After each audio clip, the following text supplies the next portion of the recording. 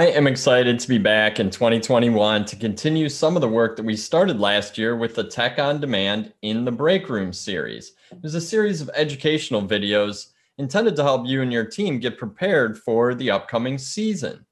Well, we covered a lot of topics, I think 9 or 10 to be exact, and you can find a link to all of those, which are combined into one video playlist, and you'll find that link in the show notes or the video description. I am your humble host, Bill Calkins, with Tech on Demand. And our goal is always to give you tips and tricks to do your best in the upcoming season for any crop that you're growing. This time, we're going to talk pansies, a fall and spring crop. And it's not going to be a one and done discussion because producing a fantastic pansy crop involves all sorts of different aspects of production, from seeding and propagation to all that time in the greenhouse to finishing and shipping. It's a complex crop. It's a multi-season crop, so we're going to break this whole thing down that way. And I'm joined by Dr. Will Healy, the Senior Technical Manager at Ball, who not only has worked with pansies for decades, but is also one of the best educators in our industry who can take complex topics like production and technical elements of growing and break them down to make them understandable. So Will, how's it going? And do you have any thoughts on pansies before we jump right in? Well, thanks, Bill. It's that time of year when we're going to probably grow the hardest pansy crop that you can, which is, of course, that fall pansy crop that really we start the seeding in the summer during the heat of the summer, and everyone thinks pansy is a cool crop.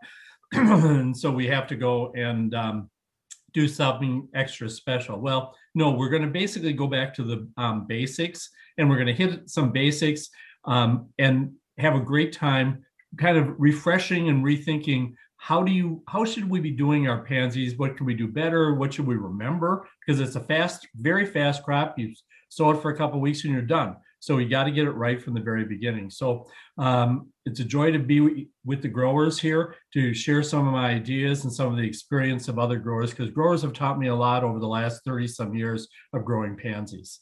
For sure. And that's really what the in the Break Room series is all about. It's information to share with your entire team to get everybody on the same page before you start a crop.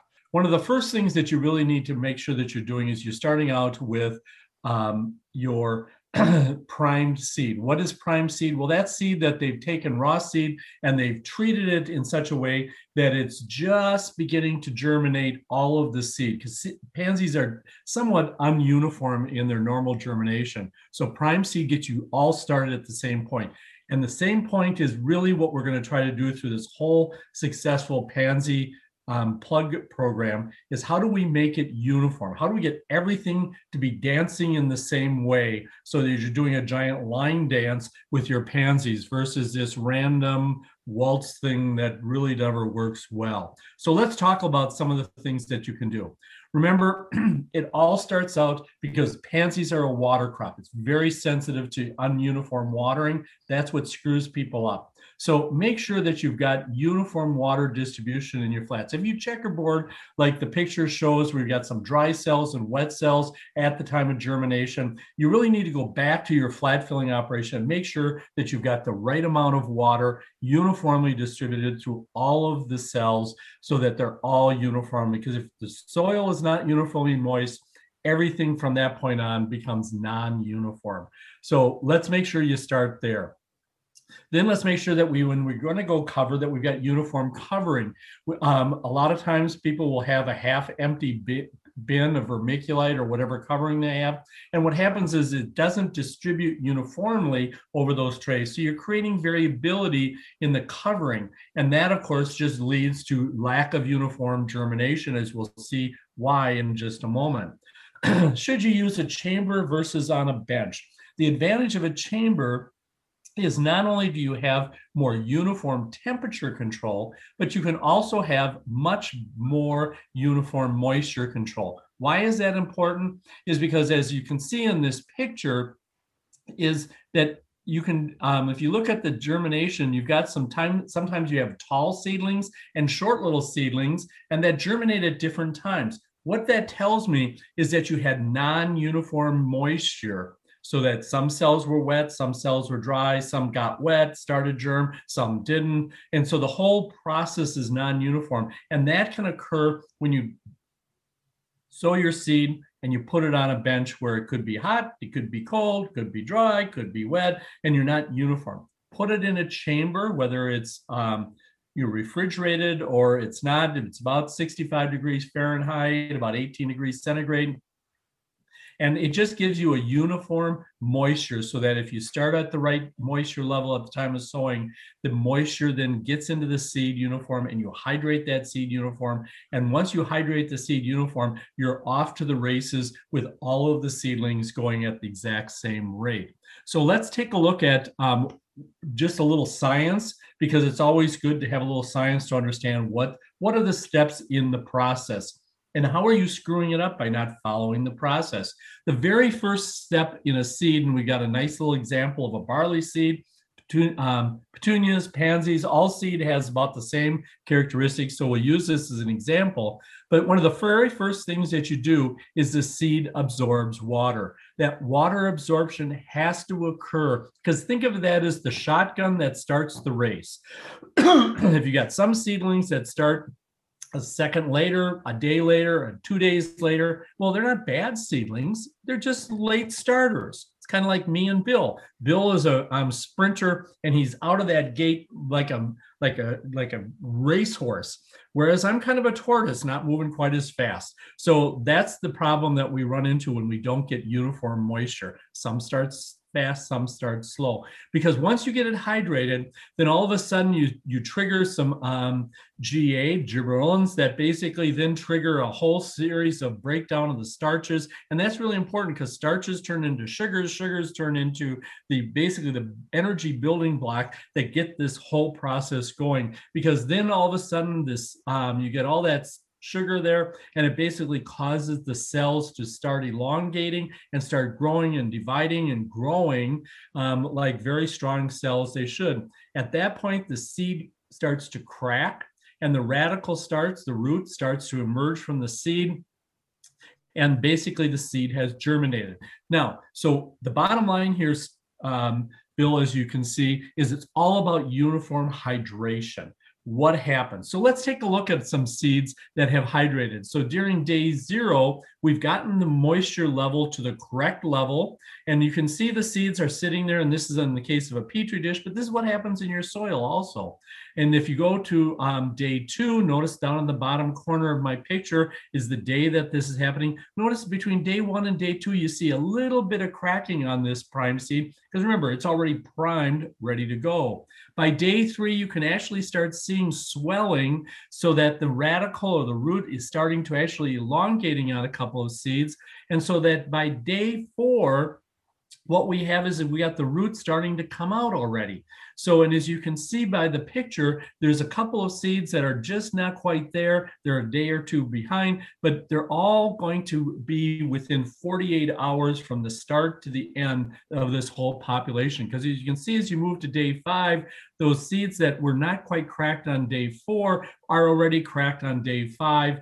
And off they're going, and you've got some that already have elongated roots and some of them that are just starting to crack. So by day 5, either you're in synchrony and everything is happening, or we're off on different timelines. So basically what you want to make sure of is that you don't have continuous moisture from a level 5, and we've got other presentations that Bill will talk about in the show notes where you can find them about level 5 and level 4, but you really don't want to be going from level 5 down to just level 4, because what happens is you start forming what is called a gel coat. Here's a good example in this picture of the pansy seed, which has this kind of a mucus layer on it. In fact, if you keep pansy seeds or viola seeds, actually salvia does the same thing. There's a number of crops that do this. You feel that they're kind of slimy and slippery if you keep them too wet. That is the gel that basically the seed is not stupid. Let's remember, seeds survived. And how do they survive is if it's too wet. If they're all of a sudden they're saturated with water, they're not going to germinate, because the roots, remember what my saying is, fish grow in water, roots grow in air. So if that seed is continuously surrounded by water, this is not a happy place for it. It really needs to have that air. So if you keep it continuously wet, basically it forms a gel. And that gel, what it does is it basically prevents oxygen uptake. So what you want to be doing is you want to make sure that you dry it back to a level 3, which is, of course, correlated to a specific weight in the tray. And then you can take it up to a 4, not to a 5, but just to a 4, so that it stays between a 4 and a 3.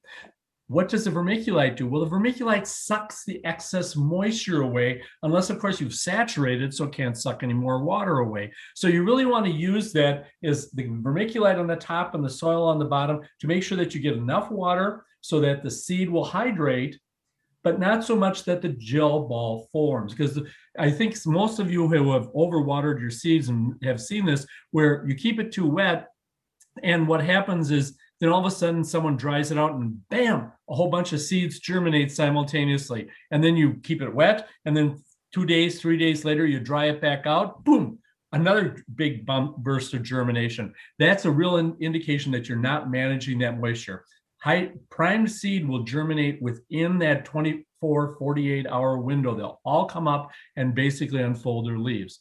So remember, that gel is a bad thing if it starts forming, because it prevents oxygen, which is required for plants to grow, is basically sealing the seed to saying, stop, it's too wet out here. So make sure that you go through this, take it up to 4, drive it back down to a level 3.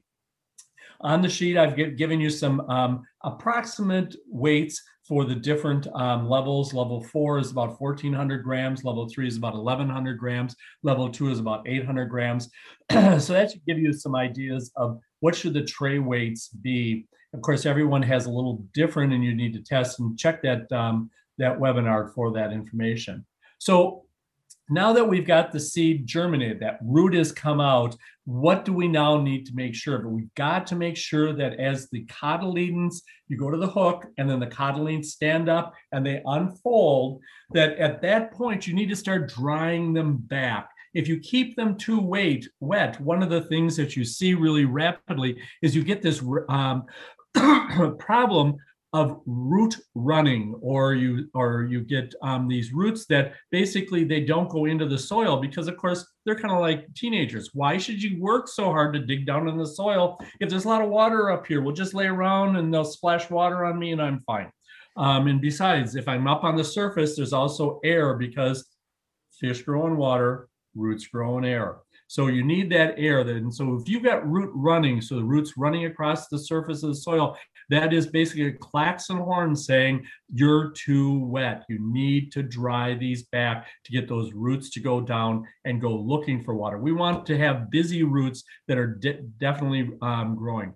If you've not cut the moisture back to a level too fast enough, a lot of times what you'll see is this hypocotyl. You'll see it in the picture where it's that the hypocotyl is the area from the cotyledons down into the soil. If you've gotten the soil too wet too long, so when you get to the hook, you haven't started drying back down, then basically you'll start stretching that hypocotyl, because remember, it's just a bunch of cells that excess water causes it to stretch.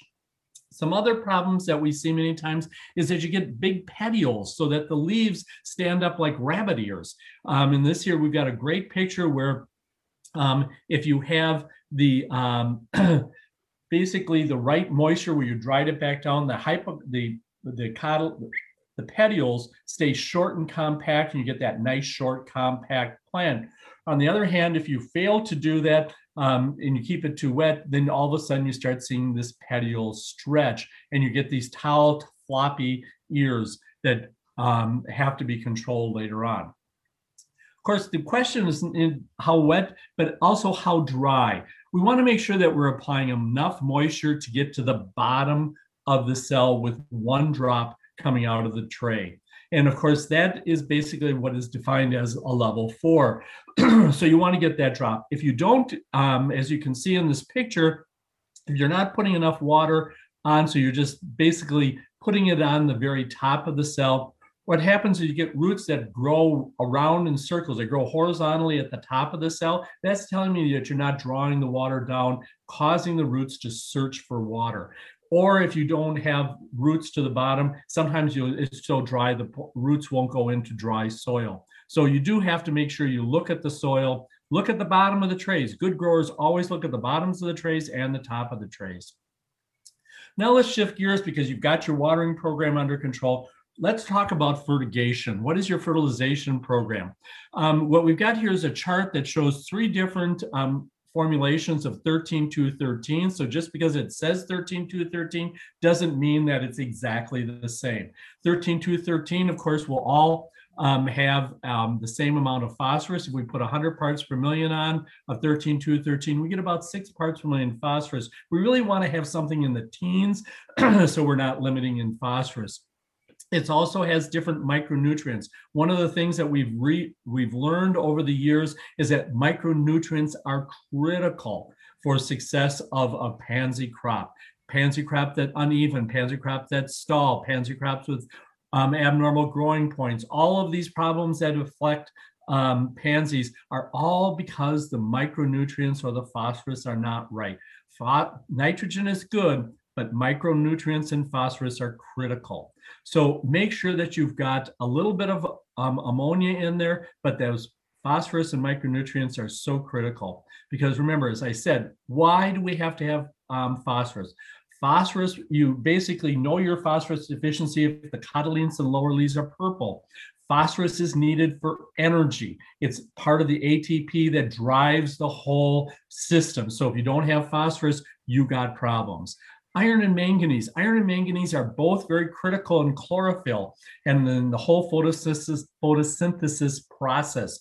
And you have to have sufficient amounts. Notice that these different formulations really aren't up to snuff with enough because you're only putting 100 parts per million of nitrogen on. If you're putting a full 200 parts per million, then you would have enough or you'd be in the ballpark of iron manganese. So you need to, if you're using low levels of nitrogen, you really need to check what your micronutrients are and amend that fertilizer or buy a custom blend where it is already amended so that you have the micronutrients of iron and manganese. Very critical for uniform development.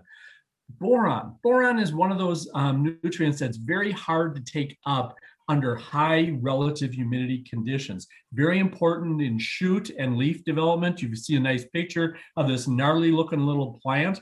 And what's happened there is the boron has been restricted just due to high relative humidity. I've got a great picture there, as you can see, Bill, where A is what we see when we look at the plants. You don't see humidity, whereas B picture is the exact same thing as what the plant is seeing. High relative humidity, kind of fog, that's very high, that's almost at the dew point, prevents water loss from the plant. And if you're preventing water loss from the plant, well, you're not taking up boron. Why? Because boron moves in the water stream. If you want to get boron uptake, you've got to have good water movement. And that's by keeping the humidity low. And you're saying, okay, I'm doing summer pansy production. There is not low relative humidity. So what do? Well, one is you want to make sure that there's no boron limitations. Notice that these three fertilizers of 13-2-13, the recommendation is 0.5 parts per million in the water that you're applying. Notice that formulation A has 0.01, a lot less than 0.5. Formulation B has 0.1, 10 times as much as A, but still not 0.5. And of course, C has 0.08, which is, of course, again, not enough. So you want to make sure that boron is not limiting so that when you have high relative humidity conditions, which typically happen at night in the summer, that you don't end up with boron deficiency, because this is really important. Later on, we're going to talk about pansy mottle, or as I refer to as pansy muddle, where we have a lot of problems, and it's all because your boron is not getting taken up. So let's make sure we've got plenty of boron. And remember, constant feed. Think about the crop time that you have to deal with, because the crop time is so short. You only have, first week is germination. You're probably not putting too much water or fertilizer on. And then you've got maybe a 4-week crop time on most pansies. So you basically have got 3 weeks. And oh, no, you really don't have 3 weeks, because in that last week, the last 21 days, you're probably 2 or 3 days, you're getting your act together, you're putting fungicides on, you're doing all kinds of stuff to get it ready to go to transplant. So you really only have about 14 to 18 days when you can fertilize it. So if you're not fertilizing it every time it dries out, which is about every every 2 days, it's just not going to get enough nitrogen. And just like any biological activity, you got to have enough feed to get growing. Clearly, if you know Bill, you can see he's thin and lean. He obviously hasn't been feeding himself regularly. And if you look at me, you can tell I feed myself all the time. So we really have to be thinking of our plants as we've got to keep them fed 75 to 100 parts per million. More than that is just going to be a growth regulator problem. So let's talk about growth regulators. In the case of growth regulators, water management is your first tool. Make sure that you're managing that moisture, that it's going through the wet dry cycles so that you're getting the right amount of moisture on there, so that you're not putting too much to cause stretch and you're not putting too little to basically cause problems. If you have the ability to have diff, which is the difference between the day minus the night, which that basically tells you keep the nights closer to the day temperatures, which during the summer is not a problem. During the winter can be a little bit more of a challenge. B9 application early on is very important. Now, the picture I show you is actually an example of too early of B9 application. If you get your B9 on too early, you get crinkle or hard leaves. And of course, we would like to have soft, supple leaves, not these hard, crinkly leaves. So anytime you start seeing this hard crinkle, go back and maybe delay your B9 application or drop the rate by a day, 2 days. And so you're not getting it on too early. And of course, that's a real challenge when you've got 20 different varieties in a mix, and they all have slightly different growth rates, especially the reds and the roses have a different growth rate than the yellows and the blues and the yellows. So you really have to make sure that you're putting on the early B9 application to kind of tone everything down and get it under control, because B9 is your first growth regulator and one of your best first growth regulators to put on, that you don't get it on too early. Don't jump the gun, but get it on top. As you go into the second and subsequent, usually you're putting it on every week. Tank mixes of B9 plus A-Rest gives you the greatest security because you can grow out of it. B9 plus Cyclacel, you just have to be worried about a little in the soil and a little bit of yellow, leaf yellowing.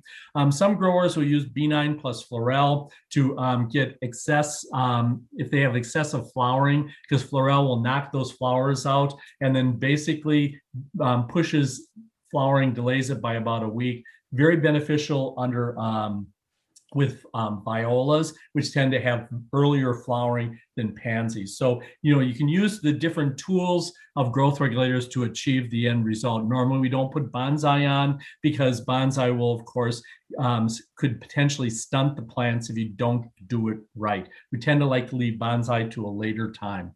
If you want more specific information on rates, by all means, grab that Grower Talks, a guide to growing high quality annuals, the plant growth regulators document that that Brian Whipker did from North Carolina State. Great resource, definitely get that. Let's talk about disease management, because disease is really critical. There's a couple of diseases. Phalaenopsis is our biggest concern because it looks an awful lot like Pythium, but it's not. It's much more deadly.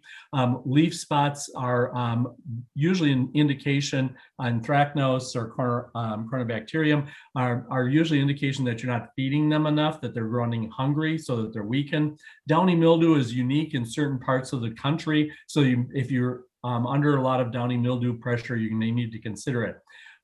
Preventative has got to be done from Phalaenopsis and downy mildew. So you've got to get it on before the disease. That's preventative. Curative, if you've got leaf spots or Pythium, you can basically apply a number of different chemicals that can be curative. So you can kind of delay the application until you actually have the problems. Again, check the Grower Talks insect, miticide, and fungicide guide for specific rates and different chemicals that are very effective. So hopefully, Bill, I think that kind of gets us through the high points on pansy production. Are there any other thoughts that you have? Well, you know what? A couple things came up, so I got to throw a couple questions that I had at you. Okay. First, to reiterate, it's all really about uniformity, and Yes. in terms of your watering, in terms of your coverage of the soil media. This is something you want to not have to go back halfway through the process and start correcting errors. You want to start strong, kind of like any crop, but it seems like extremely critical with pansies because they are so quick. So my Right. questions are, and it just came up when you just talked about violas. Are there intricacies and differences between pansy and viola crops when you're starting them, or in the early stages, or do you kind of treat them the same way? Early stages, pansy and viola are pretty much handled exactly the same. You get prime seed, same moisture. Violas might be a little drier than pansies as desired, but pretty much they're almost, people treat them almost identically. The biggest difference is that tendency to flower. The problem with violas is if you don't reduce the midday light, really a problem during the summer where you have bright, intense light. Make sure that about 10, 11 o'clock, you get the shades closed. And then you basically get them back opened up, 3, 4 o'clock when the sun's kind of down a little bit further, because that really bright, bright, bright light basically initiates flowering, especially when the days are long during July. August is less of a problem, but if you get into any early July sowings, you can bud them up. And then once they bud up, there's really no fixing them. You end up with stick in a pot. Okay. And that's not pretty. Okay. And then my other question is just sort of a general overall question. We talk about growing pansies for the fall season, which is obviously the bigger of the two markets between fall and spring. Is it easier to grow pansies for spring because of the temperature, or are there just as many challenges that growers need to consider if they're growing a spring pansy crop versus fall? Um, pansy, if you watch your moisture, you get your moisture targets and you make sure that you're hitting your targets, that you're cycling between your level 4 and level 2, that you basically at the time of sowing that you're putting on the right amount of moisture that you've determined to be optimum for your soil and your conditions. You hit the targets on moisture, it doesn't make any difference. It's virtually the same. If you don't do it, and that's kind of the point that you started into the questions about, if you don't get it started uniformly so they're all marching in straight lines, then you're going to have nothing but trouble all the way through. And the problem that you run into with pansies is they're so sensitive to moisture. It's very easy if you've basically got two populations separated by a week because they didn't all germinate at the same time. This lagging group is going to be wet and stay wet. And so the only way to fix that is to dry this group down, which then you put at risk of having tip abortion problems and other problems due to being too dry. So you run into this really difficult, you can't fix it. Okay. People have tried, it doesn't work well. And then Okay. growth regulator, you got the small ones and the big ones, they're separated by a week. You put a growth regulator and you nail this one to the ground, and this one you're doing really good, or you basically treat this just right and this one takes off on you. So this is why I really spent most of my time on this presentation on let's get the moisture right and helping you understand why it's so important to get the whole organization at the very beginning before you sow your first pansies on the same page about moisture and getting those more moisture targets and hitting them all the time. Excellent. Okay, that makes a lot of sense. And as you can see, if you're watching this on video, we do have many more resources available. If you go to ballseed.com/quickculture/production guides, you'll find all sorts of technical documents, links to videos, and an excellent amount of resources. And would always recommend that you subscribe to the Tech on Demand podcast. It's brought to you by Grower Talks. Once you subscribe on really any podcast app from iTunes, Spotify, Google, Stitcher, just about all of them, then once you're subscribed, you will get a notification whenever a new episode comes out. Then you can check it out. I also want to suggest that you subscribe to the Tech on Demand newsletter, which comes out every Friday. And we talk about relevant tips and challenges that growers are facing at that specific time. we also give you tons of resources to get ahead of anything that you might be facing in the near future. So thank you so much, Will. And we will continue the pansy discussion while we move through the other stages. Thanks, Bill.